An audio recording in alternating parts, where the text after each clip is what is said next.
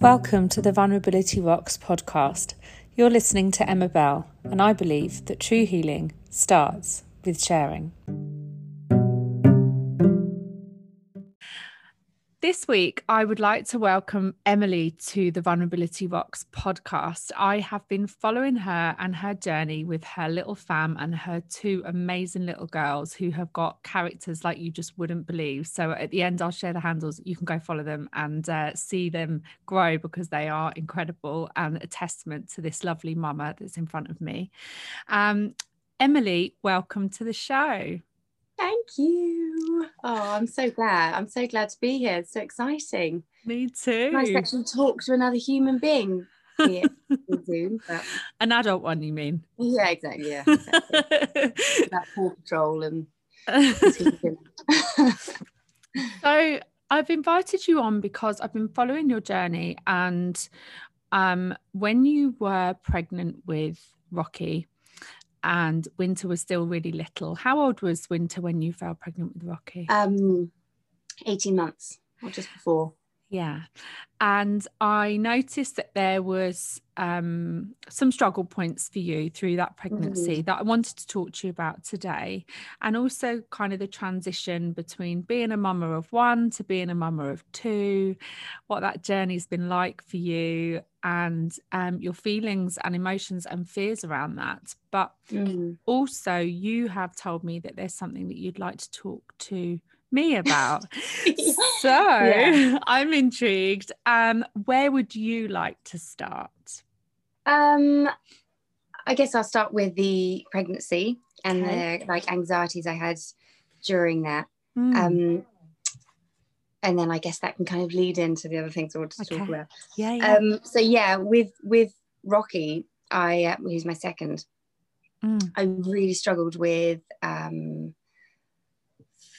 just feelings of I was terrified of how I was going to cope with two, how things like how the birth was going to go, but mostly how I was going to mother and how I was going to deal with it all.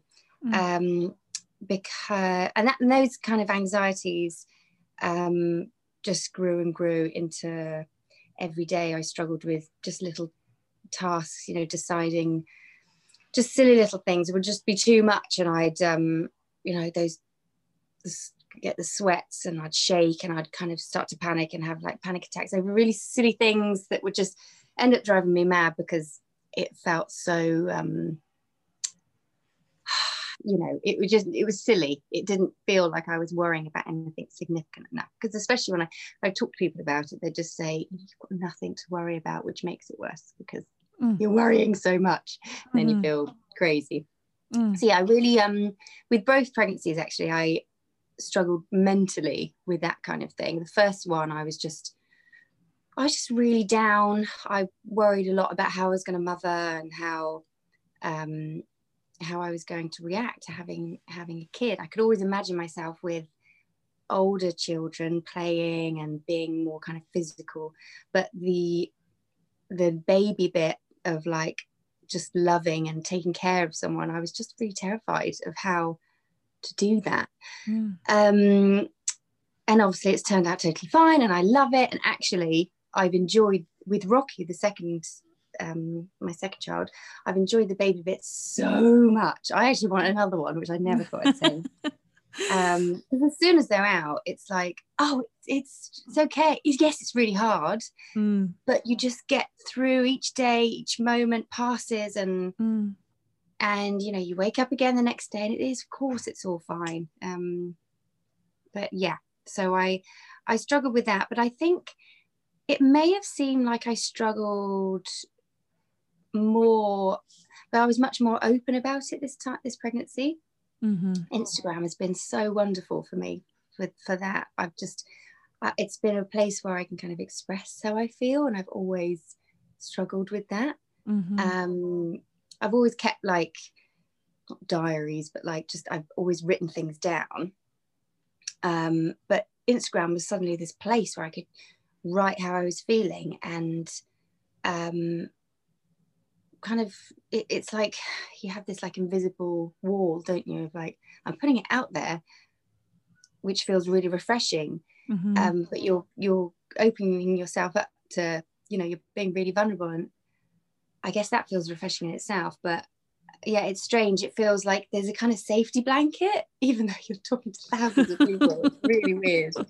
I guess a lot of people that follow me are in the same boat, or I know they would have been. I get so much help from other people who often just say, it's okay, I felt like that too, or you're doing a great job, or which is great. So although I did struggle mentally with Rocky when I was pregnant. Since she's been out, it's been wonderful. But yeah, I as I've got older, I've been much better at being able to talk about how I feel.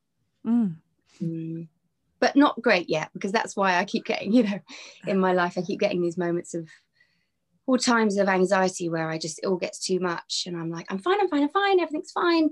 And then I'm like, I can't breathe. And, well, yeah, I don't know if you... Anxiety is the pits, and I don't know what that's like, in terms of, your pregnancy and how you felt. But what I noticed when you were talking was, and what I liked about the way you were talking, I didn't like the fact that you weren't feeling good. Don't get me wrong, right? That's not what I mean. But I loved the fact that you were using that space for you, because I know that you very much use your space on Instagram. It's your space, right? And you own it beautifully. But I'm also very, very aware of the help that would have brought to so many people, because you normalized something that I feel a lot of women may well experience in their pregnancies, but may not come forward and talk about so easily. And I love the way that you were vulnerable and shared that, because when we share things, we suddenly realize we're not alone, and you would have helped so many people to know that they weren't alone. And as you say, you do get messages back where people say, I felt like that too, and it kind of goes both ways. It's like a two-way street, isn't it? Yeah, definitely. I think actually it's quite interesting that I try to, I often talk about struggles once it's like a success story, when you're like, I've been really struggling recently, but now I'm okay, and it was because of this, and I sorted it out with this, and that can be helpful. But sometimes it's good to just say, I'm having a really hard time, and but that's really hard to say, because it makes you feel like you're not coping, because you haven't coped yet. You haven't kind of got through the other side. Haven't solved it yet, right? And we do get, I think it is in us to have a problem, solve it, and then we can, like you say, talk about the victory. To talk about things in real time requires an extra layer of courage and vulnerability to do that, because guess what, we're in the struggle and we don't have the answers yet, right? So that's even more daunting to share in that moment, isn't it? Yeah. Also because when you're feeling worried or anxious, or if anxiety's kind of got you by the balls at the time, it can often be confusing, actually. It might not be for a really it might just be for nothing at all, really, on paper. So it's hard to kind of complain or say, like, I'm having a really hard time, I'm feeling really down, but my life's really good. I've got like 2 healthy young girls that are lovely, and I've got a partner, and I live, life is good, and I've got really nothing to stress about. But here's me panicking about absolutely nothing at all. And it's sometimes you can kind of I can beat myself up about, you're fine, just stop whinging. But it's not about that, is it? It's about how you're able to, how you're coping with. And I've always found exercise has been a huge help for that. It's been my not just for like the endorphins and all that kind of thing that exercise gives you, but that mental strength of getting through the set or the workout, where you think, like, I can't do this, and you do it. It's that, like, I can, just those moments of achievement that I rely on quite heavily. Just someone's here saying, like, you can do it, because you keep doing it, so it's fine. Just and the thing is, and that's that brings me nicely onto this point. What you've said there, you know, like I've got this amazing life, I've got this partner, I've got these 2 children. We can be both, right? We can have on paper everything looking lovely and nice, but we can have all of our emotions all at the same time, and it's absolutely okay. And we can be both, right? We can be completely grateful and over the moon with our family and our partner, and still have anxiety and worry sitting and coexisting. And that's life, right? That's being human, and it's okay. And then equally, the exercise thing is interesting, because with the anxiety is normally telling us all the bad stuff, right? It's normally telling us that we can't do these things, we're not capable, whatever it is. Everyone's internal dialogue is different, but it will be full of fear and worry and panic and generally shortcomings and not enoughs.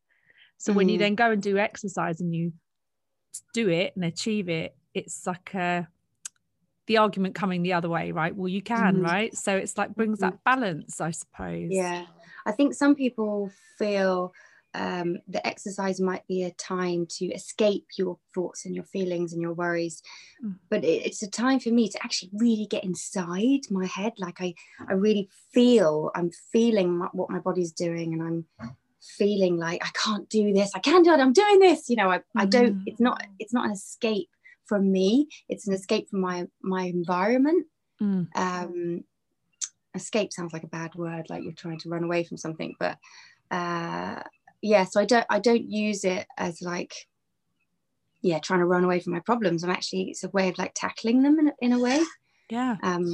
Which is great, which is also why I struggled through pregnancies. Obviously I still exercised and stuff through pregnancy, but I wasn't able to in the same kind of way push my body, and I wasn't exercising as much. And when I feel really kind of heavy with the anxiety, I just want to hide in bed. I don't want to, you know, so those days I didn't do anything, and that's when I really lean on the exercise to help me feel like I'm just managing stuff. So when I'm not able to exercise as much, I'm like, oh, I've got no coping mechanism. Yeah.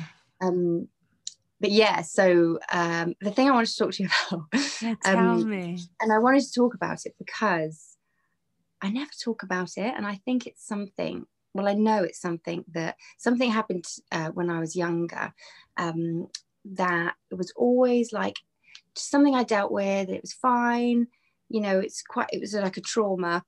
I'll explain what happened in a second. But you know, it's like you just put on a brave face and you go through life and everything's fine. That weird thing happened, but it's fine.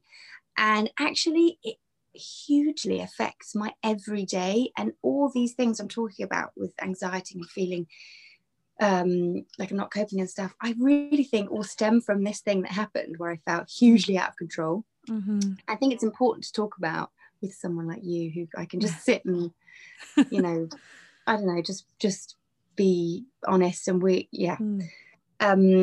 so when I was 12, which is like a real kind of coming of age type time in your life, isn't it? Difficult time. 12, like yeah, it's difficult, like, but you know, like those years, I think, like when you start to come into that time, 10 to like high school, 13, 14, yeah, it's tough. You go to high school, well, mine was called high school, yeah, and it's like, oh, the world. Yeah. Anyway, so I lived on like a country estate. That sounds really posh, but basically my mum and my stepdad worked for these really rich people who had this big lot of land, and you know, it was amazing living there. We lived in the middle of nowhere, and there was a couple of houses in this estate like 5 miles. It's huge. And one of those houses, the closest one to ours, which was about 1.5 miles away, was the gamekeeper. So he looked after all the land, whatever, and he had 7 really badly looked after vicious dogs. Basically, they kept them in like cages outside. It was horrible.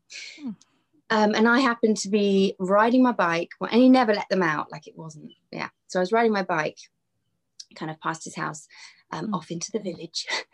It's like hiding. And I noticed all these dogs were out. He let them all out.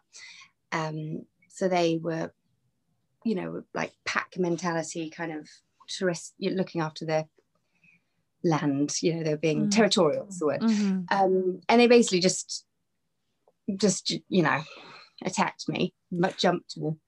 And was one specifically that was like, you know, he grabbed my leg and pulled me towards him. He was in the field. It was just really, oh my gosh, really traumatic. Like, yeah, you just kind of thing you see on a film or something. So that was, you know, and things like, I was wearing a t-shirt and shorts, and my t-shirt was all ripped open. And that's why I said, like, you know, I was 12, and I just felt so exposed, not just because of that, but I had all these dogs. It was just awful. So everything was fine. You know, they took me to hospital and all that. I was in hospital for quite a long time. So I had lots of time off school and stuff like that. And I was in a wheelchair and things. It was really brutal. Oh my gosh. But I was very much like, I just never dealt with it. I never really talked about it. When I did talk about it, it was like in court. So this huge court case went, you know, for years. And I had like offerings of like counseling and stuff, but I just couldn't cope with doing it. I didn't want to talk about it. I just wanted to kind of smile through, everything's fine, aren't I wonderful, I can just keep going and you know, brush it off. And it's just over the years, and now I've got 2 kids, I'm just full of what's it called when you, mums get it all the time, oh my god, I've forgotten it.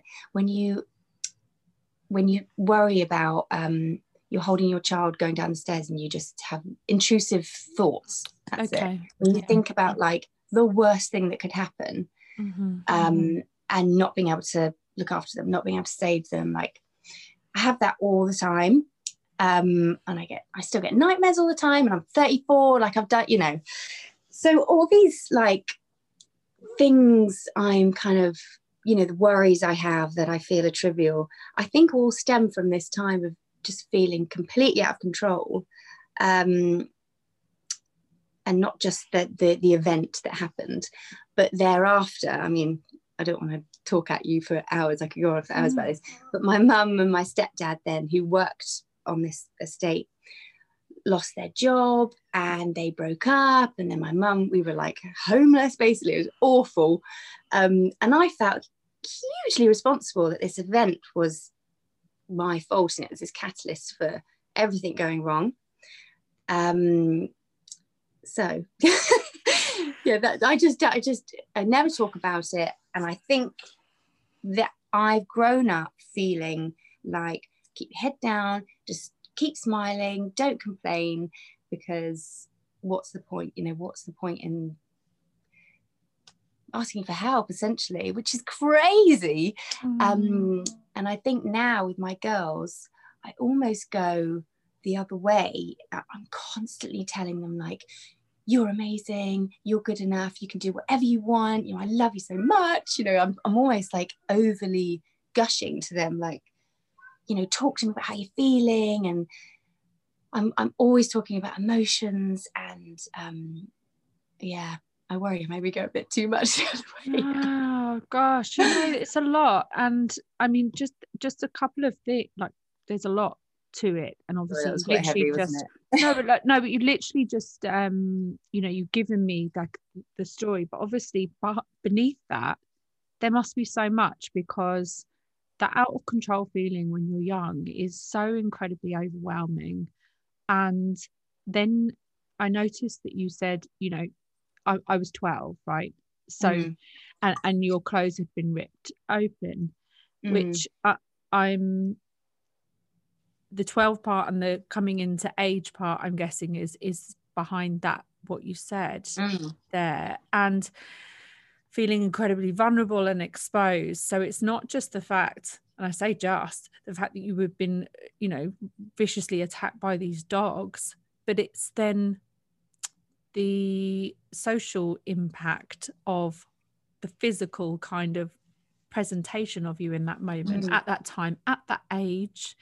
It's when, vulnerability is the yeah, it's the exact word. I just felt completely like exposed emotionally, physically.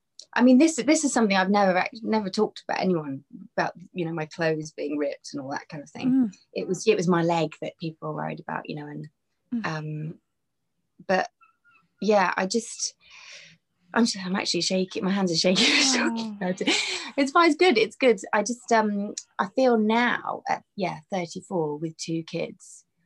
I'm really analysing myself and why I behave in certain ways. Was it my upbringing? What things I went through? Of course it is. But you really think about those things, and that affects how you want to mother your own children, and how I want to kind of protect them and make sure they don't have any horrible things that they get to be. Of course you can't do that. You kind of have to, but it makes sense. It makes sense, right, with what you've gone through, and the confusion, the out of control, the vulnerability, the exposure that you felt in that moment. And your age is critical in that time.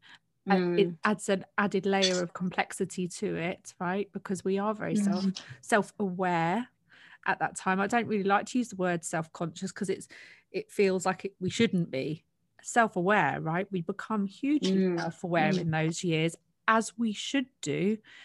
It's completely normal to be more, really self-aware at that time. And I just think you had so much to deal with there. And you also said that you went on to have a court case as well. Oh my God, that was awful. Yeah. It went on for years, and I didn't want to do it. I just was happy to just, move on. And we had to keep talking about it. And the guy who was who owned the dogs, he was like representing himself. So he was standing up, asking me these questions, kind of telling me I'm lying. It was awful. And I remember actually there was a big thing for me at the time. I was like 15, 16, or like 14, 15, 16, about what to wear and how to present myself, because at that age I wanted to kind of look smart but like attractive. It was weird. I wanted to kind of be like this, and also vulnerable. It was super strange. And I remember being really paranoid about what I wore. I remember my dad saying, like, just remember you're a kid, like no one's thinking about this. And I get so wound up about how I wanted to be seen by others. And it was awful. It was so bad. But it went on for years, because these things are just full of, like, I don't know, there's all these like loopholes. And it was kind of my word against his about whether the dogs were vicious, or he was saying I was enticing them, all that kind of thing. Anyway, that's why it went on for so long. But and then after, this baby's a bit too honest, when I won the money, which I didn't really care about at that age, really. I didn't really have the value, I just whittled it away on kind of self-destruction, partying a lot and traveling, and I did some great things, but I just wanted to forget about the whole thing, I think, and just spend it all on having a good time. Well, and actually coping. Yeah. As it says, was it a good time? I mean, I laugh about it now, but I spent quite a few years not really liking myself and just wanting to just bury my head in it in partying. And surviving, right? Surviving what you've just gone through. And the thing is, if that had happened to you at 11 and the court case didn't happen till a number of years later, I think anything like that when you're young is so incredibly layered. I was involved in a court case, totally different reasons, but the event happened when I was 16 and the court case happened when I was 18, so 2.5 years. Now, Yeah. I was a bit older than you at that time, but what I'm coming to is when something big has happened in a young person's life, and then you add the complexity of a court case on top of that, I know as a child, I was a child at the time. I always thought I was an adult, right? Because I was involved in this very complicated thing that was very important. That was somebody's word against mine. I was always thinking that that meant that I no longer had the right to be childlike or young, and that actually I was a fully grown adult. But the truth is, I mean, you're not at 16 to 18, let alone 11, 12, 13 and 14 like yourself. So I can relate to parts of it in that it suddenly puts this huge amount of pressure on you as a very young child to do something very adult that we are simply not ready to do, I don't believe. And therefore we do our best, right? And you saying things like, oh, you know, I turned up and I was wanted to dress smart. And well, guess what? It makes sense to me that you would be like that way because you've been thrust into a very grown-up situation. Or you're put into a situation where you are being judged. Yes. That's exactly what it is. You're being people are really looking at who you are and what you're saying and how you're presenting yourself. Like that's what it's about, right? Yeah. And it becomes down to whether or not you're, I don't know about you, but for me, believable as a person and who you are as a person. And I think that's huge for any young person to go through. I don't know about you because you're obviously a bit older, but not just the court case. This goes for like a huge part of that time in my life, like those teenage years. There's very little I actually remember. Like I've blanked out so much. I don't remember I remember what the court looked like. I remember what I was wearing, but I don't remember the words I said. And I especially don't remember. I have like a few days where I can picture those years of like 15, 16, you know, we were moving around. A lot happened in my life and I shut down. I just didn't take it in.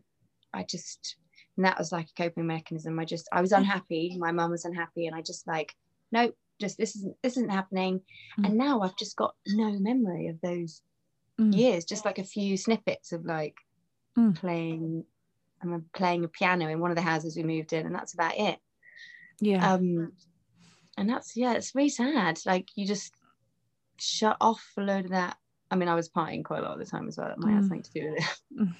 But you know, like it's also just too much for one human being to process all of these things when there's a lot coming in quick succession. And I certainly have snippets, especially the court case. It was like a 2 or 3 days. I can't even remember. 2 or 3 day court case. Can't remember exactly. And I just have snippets. I know I was there. But if you asked me to recount everything, I couldn't. Yeah. I couldn't. It's mad, do that isn't it? for you. Because you think it's something that would stay with you forever. But I think it's traumatic and you just don't take it in. Well, and also everyone around you is giving their accounts and you know, like you say, it's all going to boil down to, do they believe me? And the language they use in those kind of environments is just like, you know, I couldn't keep up with like how the judge spoke and stuff. It was like, I don't understand what you're saying. You know, how they word the questions is like not how you speak to people normally on day to day. It's really intimidating. Yeah, and a really antagonizing environment. I think that's the point, isn't it? To be intimidating and to make you feel uncomfortable. Yeah, very much so. And a very antagonizing environment as well, especially when you get cross-examined. I can't remember necessarily what I said, but I can remember feeling incredibly stressed and almost sort of disassociating from my physical self in that moment. It's like I was kind of watching myself do it. Yeah. And I noticed that you said that you didn't want to pursue it.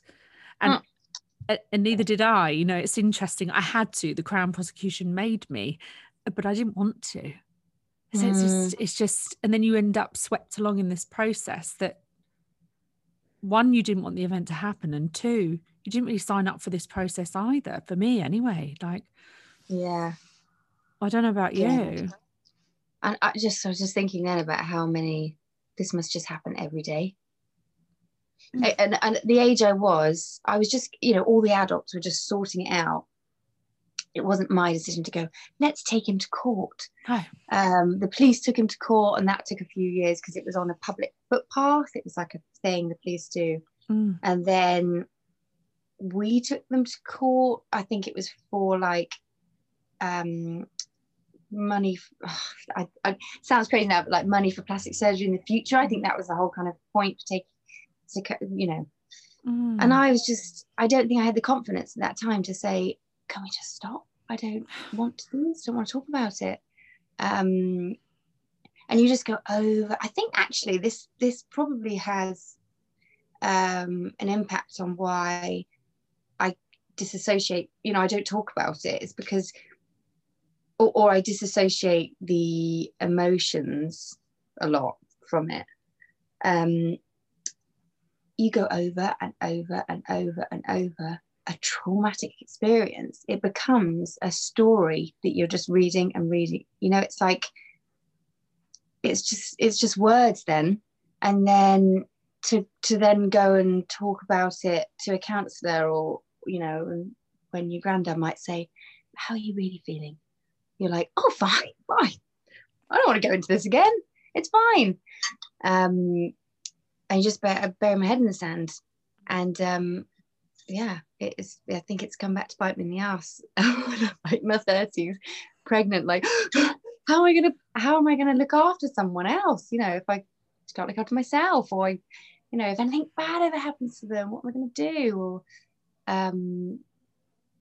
yeah, I think also, this is a very deep thing to just brush over, but my mum as well, and my dad. So they'd broken up for this.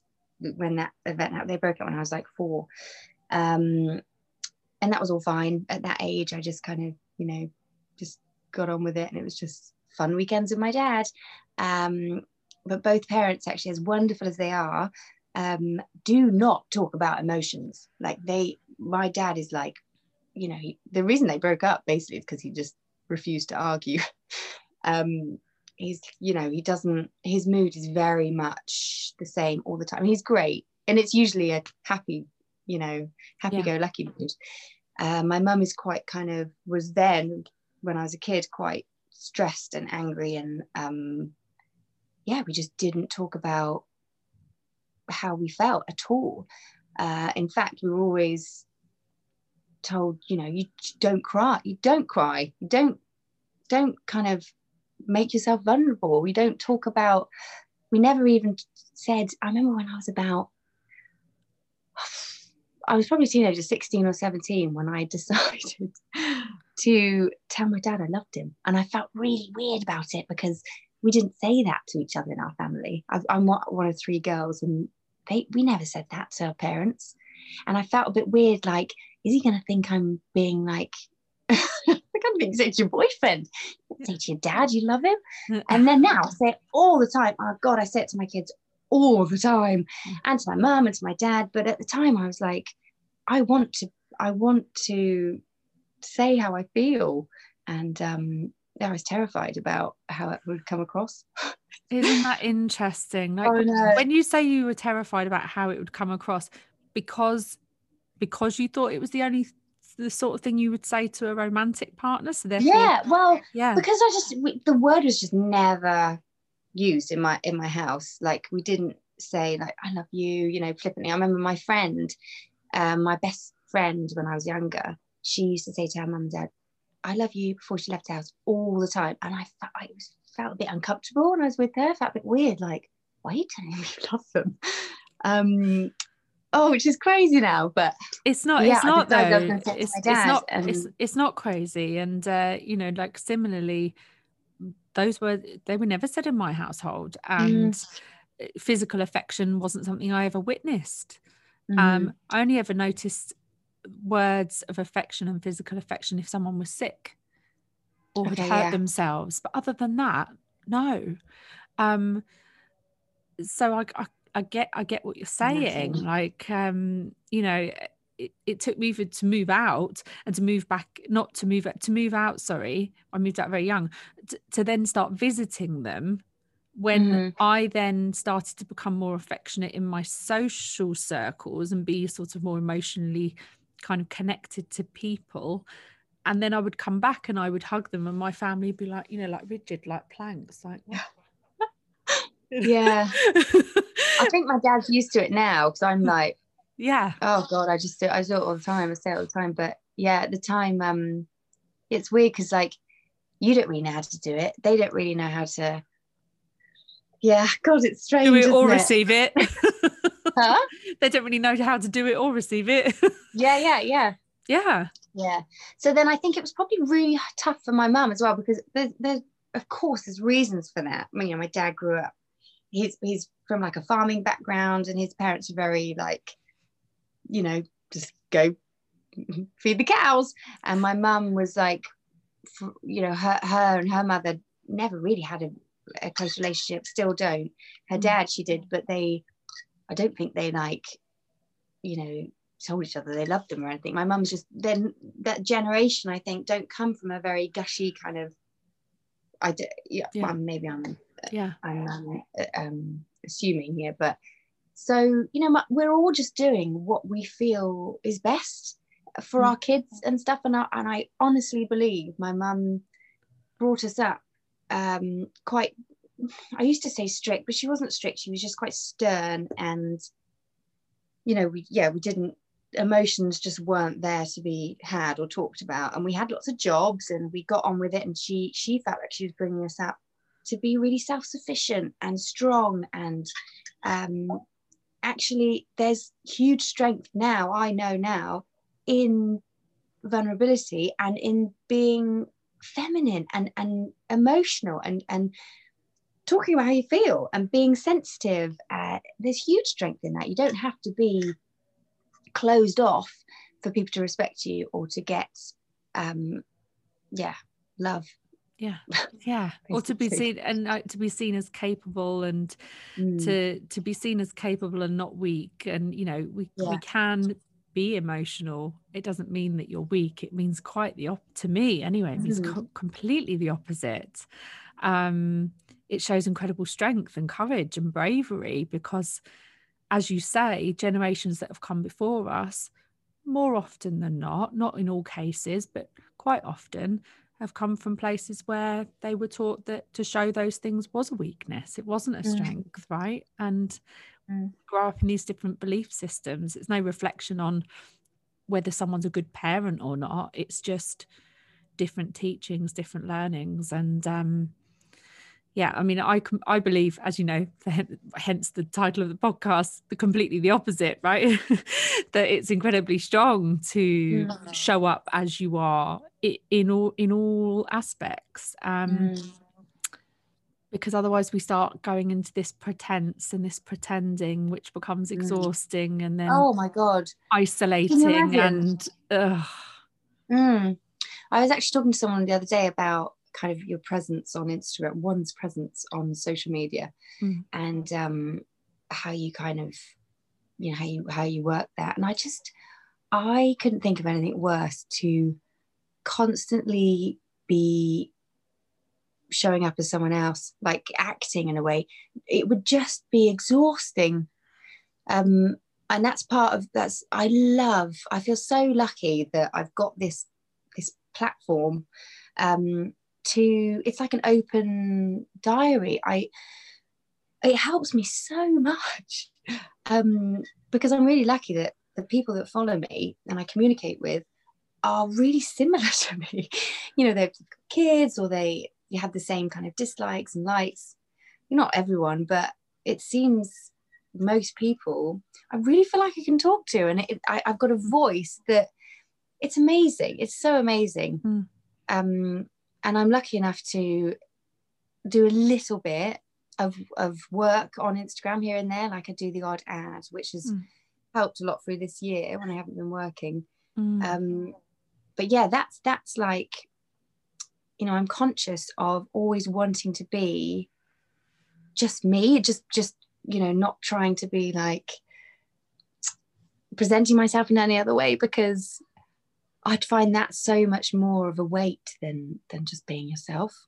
Oh, completely. And I think it completely is. And the minute that I've come from like had a corporate job for a very long time, and one thing that my mental health journey has taught me is that the minute I start pretending, I immediately start to feel fatigued. I immediately start to feel heavy, tired, burdened, because I just think, oh God, you know, when you have to start pretending.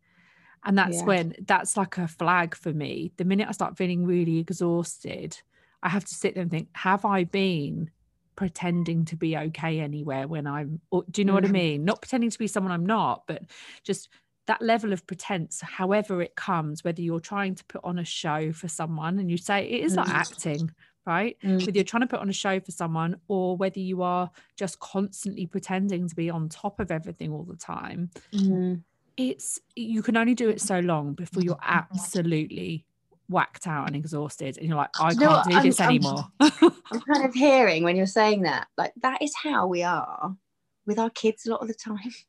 Like that's why it's so emotionally exhausting, because especially with my toddler, well, yeah, she's 3 now. It's a constant, like, everything's fine, you know, trying to work through her emotions, and it's like you're acting with them.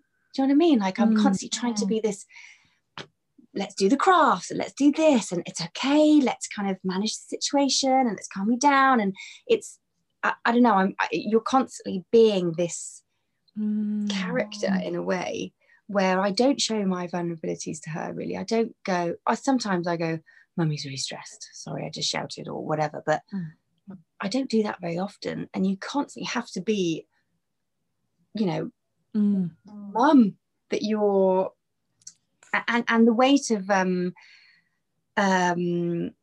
being a role model and wanting to kind of show them your best side all the time, you know, this is how we deal with stressful situations, dear. It's exhausting. That's what, at the end of the day, I'm like, especially these winter months, I'm like, do I work out and feel, you know, that sense of like achievement, or do I just guzzle this glass of wine and feel not a sense of achievement, but this vice that I could just relax, just be myself. I don't want anyone to talk to me. No one touch me or talk to me. No one touch me or talk to me. My friends I hear my friends say that a lot. Like, a lot of my friends are, well, all of my friends are mums, and I hear them say that a lot. They're like, I just don't want to be touched. I just need some time where I'm not got anyone touching me. Yeah, I think our 2 as well, at the age, well, one's 3.5 and one's 1.5 nearly, and they are quite literally on you. And I've like chosen to just, you know, breastfeed all the time, it seems, because I can't deal with crying, or like or a whingy baby. I'm just like, yep, just keep me happy, it's fine, then I'm less stressed. So she's quite literally on me all the time, not all the time, or crawling on you or jumping on you. And the other one, as soon as Don finishes work, they're like playtime, especially this year when there's no like soft play and stuff. He is literally a climbing frame. And when they're in bed, we're both like, do not speak to me, don't move, don't touch me. Yeah, you feel, and it's wonderful. Of course it's wonderful. And literally, what, 2 years time, they won't want to be on me. They won't want to be, I mean, they won't be breastfeeding hopefully by then, but it'll be totally different. So I'm just trying to embrace it. Embrace being the human climbing frame. There's a great book, I don't know if you've read it, by Glennon Doyle, called Untamed. Have you heard of it? No. read it. It's hilarious. It's brilliant. It's I haven't got hilarious. time to read a book. Well, if I showed you the books that I've got next to my bed that I'm waiting to read, or I've started about 6 books and I just can't seem to do it. But saying this, people often message me saying, how do you find the time to work out? I probably, if I switch things around, I could probably read a book. So or audio book. Go on. Audible. Oh yeah. You know what? I've got, like you, and I don't even have any children. I've got 2 cats. So I don't know what my excuse is. Next to my bed, I have 4 books, right? That I've literally got to page 10. And Audible this year has changed my life because I've got through. Yeah, those same paperback books I have gone and bought again on Audible because I thought this is just never going to happen. When do you listen to them? So in bed? No, I put my ears in, and if I'm not washing my hair in the shower, then I'll do my face separately. So I wash my body, and I've got my little, AirPods in. They're not waterproof, are they? No, but if you're just if you're not washing your head and your hair, I see. Wash from here and then do my face in the sink. I can do. I can do that. Do my teeth, wash my face, do my hair, get dressed. 20 minutes a day, right? Probably, and with the ears in. When I'm going to the loo, when I'm making my thing, I've just leave my ears in, phone in the other room, and just listen, right? And I've got through more books than I've got through like ever. Amazing. You convinced me. Try it. And if you do, try the book Untamed. It is it's a wild ride, but she's a great writer, and she's great at normalizing being human. And it's just, I can't explain it. You need to listen to it yourself. But one of her things that she says a lot is, we can do hard things. So that is their family motto. Like in homes, like you'll see, like, love and peace is here, or whatever, keep calm and carry on. No, her motto is, we can do hard things. And the whole book, it's just incredible. It's wild. Read it. I'm sure you'll love it. Everyone I've said to read it, they come back and they're like, Emma, that's just blown my mind, that book. It's so good. Try it. I think that's a quote. I try and live by my life by that kind of. Yeah. I mean, that's what I'll take away from this podcast. That's for sure. I mean, life is about the struggles we go through and getting through them, and being. That's what it's all about, isn't it? Really. I mean, a life with no struggle would just be. I mean, I can't imagine it really. Yeah. But that's why I train. That's what for the strength it gives me. Yeah. We can get through these hard times, and it makes you a better person. It makes you stronger, more resilient, more. Yeah. Yeah. And you did it. I saw it, like, honestly, sometimes I watch some of the things you do and you just blow my mind because you've got two young girls. But you obviously signed up for the triathlon. Oh yeah. Right. Now look, guys, if you're oh my gosh, like this woman. So I'm just incredible. I was like, oh my God, she's amazing. So basically, she signed up to do the triathlon. COVID, 2020, thank you, cancelled it. So this absolute brilliant lunatic went ahead, did it anyway. Just did it anyway. Yeah. Well, I just think, wow, amazing. Just amazing. I'm definitely one for a plan. Like if something's in the diary is happening, like I can't she went ahead, guys, and also like, go back on her Instagram and find it. But she went and just did it anyway. She was smashing it out on the bike in her garden. I was like, we're breastfeeding at the same time, guys. Breastfeeding at the same time. I was just like, wow, with a capital W, wow. Yeah, it was great. It was definitely that, sense of achievement that I wanted. It was a reason I kind of signed up for it. So like a year after I had my second baby, and I signed up when she was maybe a week old, and I was, up for all night breastfeeding, thinking like, how am I ever going to get myself out of bed, let alone something massive as this? So I signed up, and I had to do it anyway. And actually it worked out really well because I was still breastfeeding so much at the time that going off on my bike for 40 kilometers would have been really, it just wouldn't have worked because I would have been worried about the girls. I had to get back. One would have had to nap or whatever. So I could just be in the garden. I had snacks and just get on with it. And it was great. I loved it. And well, I loved witnessing it, honestly. And I was just like, this woman is incredible. She's like smashing it out in the garden. She's got her snacks. She's breastfeeding the baby. Like she's yeah, really cool. Such a cool thing to do. You. And you know, up yours, COVID. She did it anyway. You know. Yeah. The worrying thing is now though that it wasn't cancelled. It was postponed. So at some point they're going to do it again. I'm going to have to start training again. Got to train all over again. Yeah. But at least I know I can do it now. She'll be double fit. She'll be double fit by that point. Half the time. I'll do it in half the time. And just to go back to your journey from 1 to 2. Oh yeah. A mum of 1 to a mum of 2. What were your, obviously you shared some of the fears that have come up in parenting for you, which make total sense to me given what happened to you. But from the mum to 1 to the mum to 2, what fears came up for you, and what thoughts came up for you? Not being there emotionally and physically for the older one, because we had at that point we'd had such a wonderful bond, as all parents do, but she's particularly she's a very sensitive soul, and she's quite emotional, and so we just had a kind of closeness that meant I was quite, you know, I had to be there for her to talk her through things, and she was very she liked to be close to me all the time. You know, she's very that kind of kid, so I just felt like, God, how am I going to give you all this with having a newborn? And I breastfed the first one right up until a month or so after, before I had the second, and I was quite physically involved in, you know, with the older one, and I was just worried I wasn't going to be there for her, basically, or and one of my biggest stress triggers is like noise and chaos and not being able to feel like I'm coping with the situation.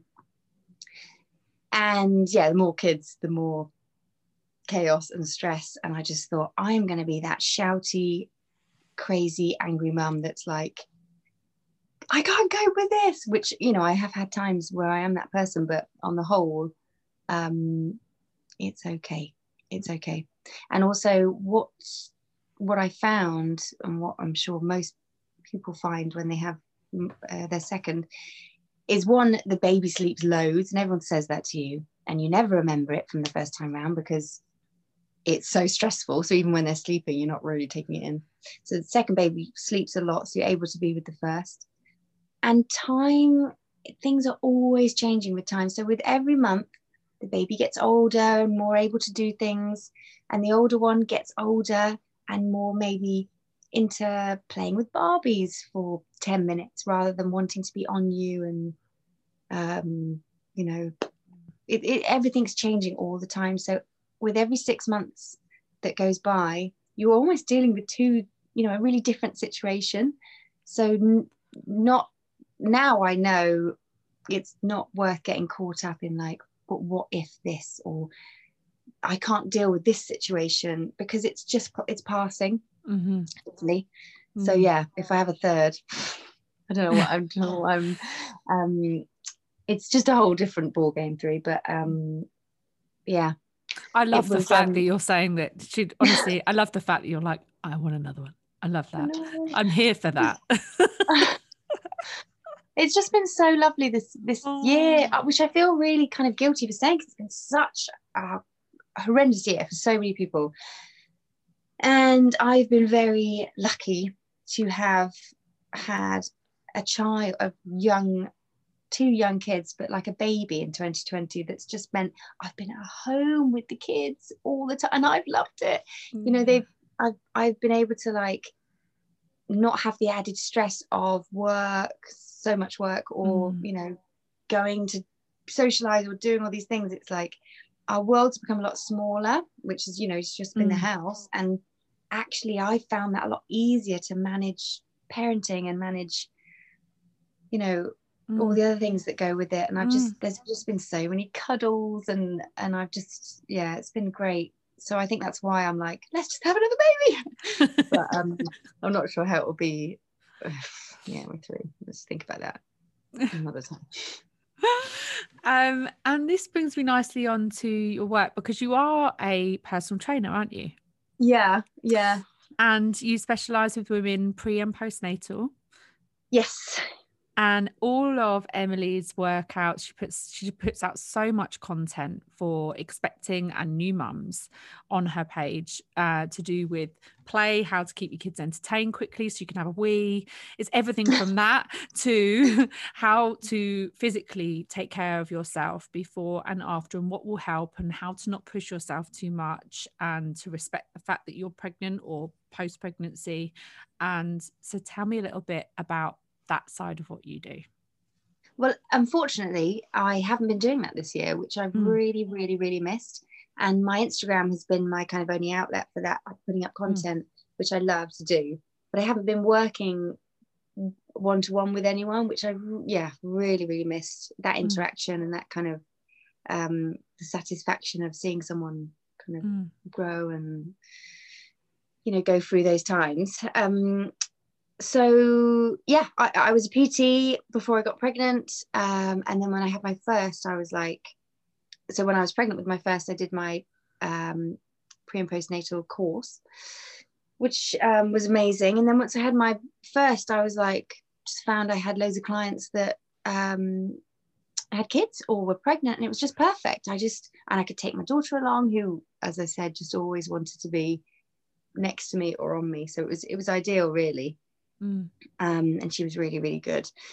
So having the second, one of my biggest worries as well was like, how am I going to work with 2 kids? I'd have to put them in nursery full time, which is totally fine. I'm not saying people shouldn't do that, but I didn't want to do that. So I was like, how am I going to juggle being with them and working? But yeah, this year is kind of, so I had a few clients when Rocky was like 4 or 5 months old. And then COVID hit. So that changed. So yeah, it's something I'm really looking forward to getting back into, maybe when winter's at school next year. Oh my gosh. How's that happened? Oh my gosh, I know. She's gonna look so cute in a little uniform. So excited, just so excited. So yeah, when I've got a bit more time, I'm really looking forward to doing that. And but until then, I'm just trying to put as much free content out as I can and help people in that way, which is great. It's obviously not as you can't work with people as personally. Obviously, you kind of have to blanket things, like certain exercises that might be okay for certain people. On Instagram, I have to say, it's best not to do this if you're pregnant, or it's very different how you talk when you're talking to the masses. But I still love doing it. I feel really, really lucky to be able to do what I love, and a small, I'm keeping afloat. But it's great. But yeah, at the moment, I love being with the girls, and I want to give the majority of my time I have to them on the daily. And when they're at school, I can work all the hours around the sun. That'd be fine. So if you are an expecting mum, or someone that's just given birth, go give Emily a follow, because she's got so much stuff on her page, and I think it's really good and really important that when people are pregnant or after they've given birth, guess what? Your body is in a different space, and going and just smashing it out, isn't going to be the answer for you. So be kind to yourself and still keep active. But, this lady has some great tips on how to do that, and safely. So, and that's the bit that I love that you do as well, right? Because I think women can be really hard on themselves physically. And it's important to understand that we're in a different phase at that time. And our bodies need to be treated a bit differently, right? So we can Yeah. still be active, but let's be sensible, let's be safe, and you know, And be it's really educated. hard, I think. It's really hard for people, like, say if you're used to doing CrossFit 6 days a week, and you train all through your pregnancy, and then you have a really, really tricky birth, and you're in a real state of like recovery for quite a while, and you're desperate mentally to get back into doing all the things you were doing before, but you just, it's your body is in a very different situation for a while as well. So although it can be, training when you have kids is just a savior for a lot of people, and it's wonderful. It's also very important to do things slowly and safely, and to really respect that part of your life as well. And that journey, rather than just go, oh right, I have my kids, want to lose this baby weight or whatever it is, and get back into it. So God, if this year's shown us anything, time, well, I feel like time's flown this year. I don't know about you. Yeah, I mean, this year's it's been I think it's been a mad year for everyone in one way or another, because it's just been so different, right? Whatever it's thrown at us, it's been so different. It's been you know, that's big in itself, and it's just gone. I'm just like, where has the year gone? I think because we've been so consumed in it, and not knowing the end, we haven't kind of been able to take a step back and look at it as a whole. So you're kind of so consumed that suddenly it's like Christmas, and time is fleeting, and our bodies are amazing, and we, you know, the process it goes through pregnancy and healing, and it's just amazing. So we just really need to respect it and honor it and enjoy the journey. So where can we find you? So the best place is on my Instagram, and I am Emily Williams Fitness. And so there, really. I mean, I'm forever threatening to start a YouTube, but I'm yet to find the time to do that yet. You have enough videos. You have enough videos that you could literally just upload all the videos you've got and have like a stonking channel. A stonking channel. This lady must have like 1,000 videos, I reckon, good to go. Aww. She could launch her YouTube channel and have so much content on there in a jiffy, I reckon. Oh, yeah, I might do that actually. Yeah.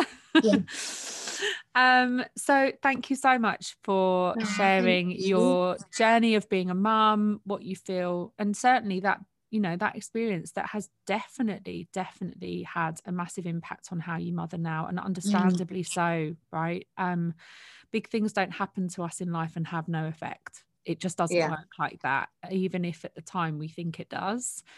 As you say, later on, as time goes on, and you know, for you it could have been very much brought to the top by the fact you were going to be a mother and have young people in your life that were going to be young people like you, right, who had to deal with something difficult. And when we can go our life and then something will change that can take us back to that space where we're like, oh, this is now going to become a thing, right? And it can then make us think differently and realize that maybe these things did have an effect on us, and they do impact how we behave and our view and parent and all of these things. And it's normal for big things to affect us and change how we navigate life. I think the important thing is to acknowledge things that happen, how you're feeling, and to talk about it. And like you said, it's not a weakness to feel, you know, talk about things and there's a strength in honesty and being open and emotional, you know, honesty. And it's you're not a stronger person for not feeling or pretending you're not feeling. I love that. Perfect. It's true. Thank you. Oh, it was lovely talking to you. Yes.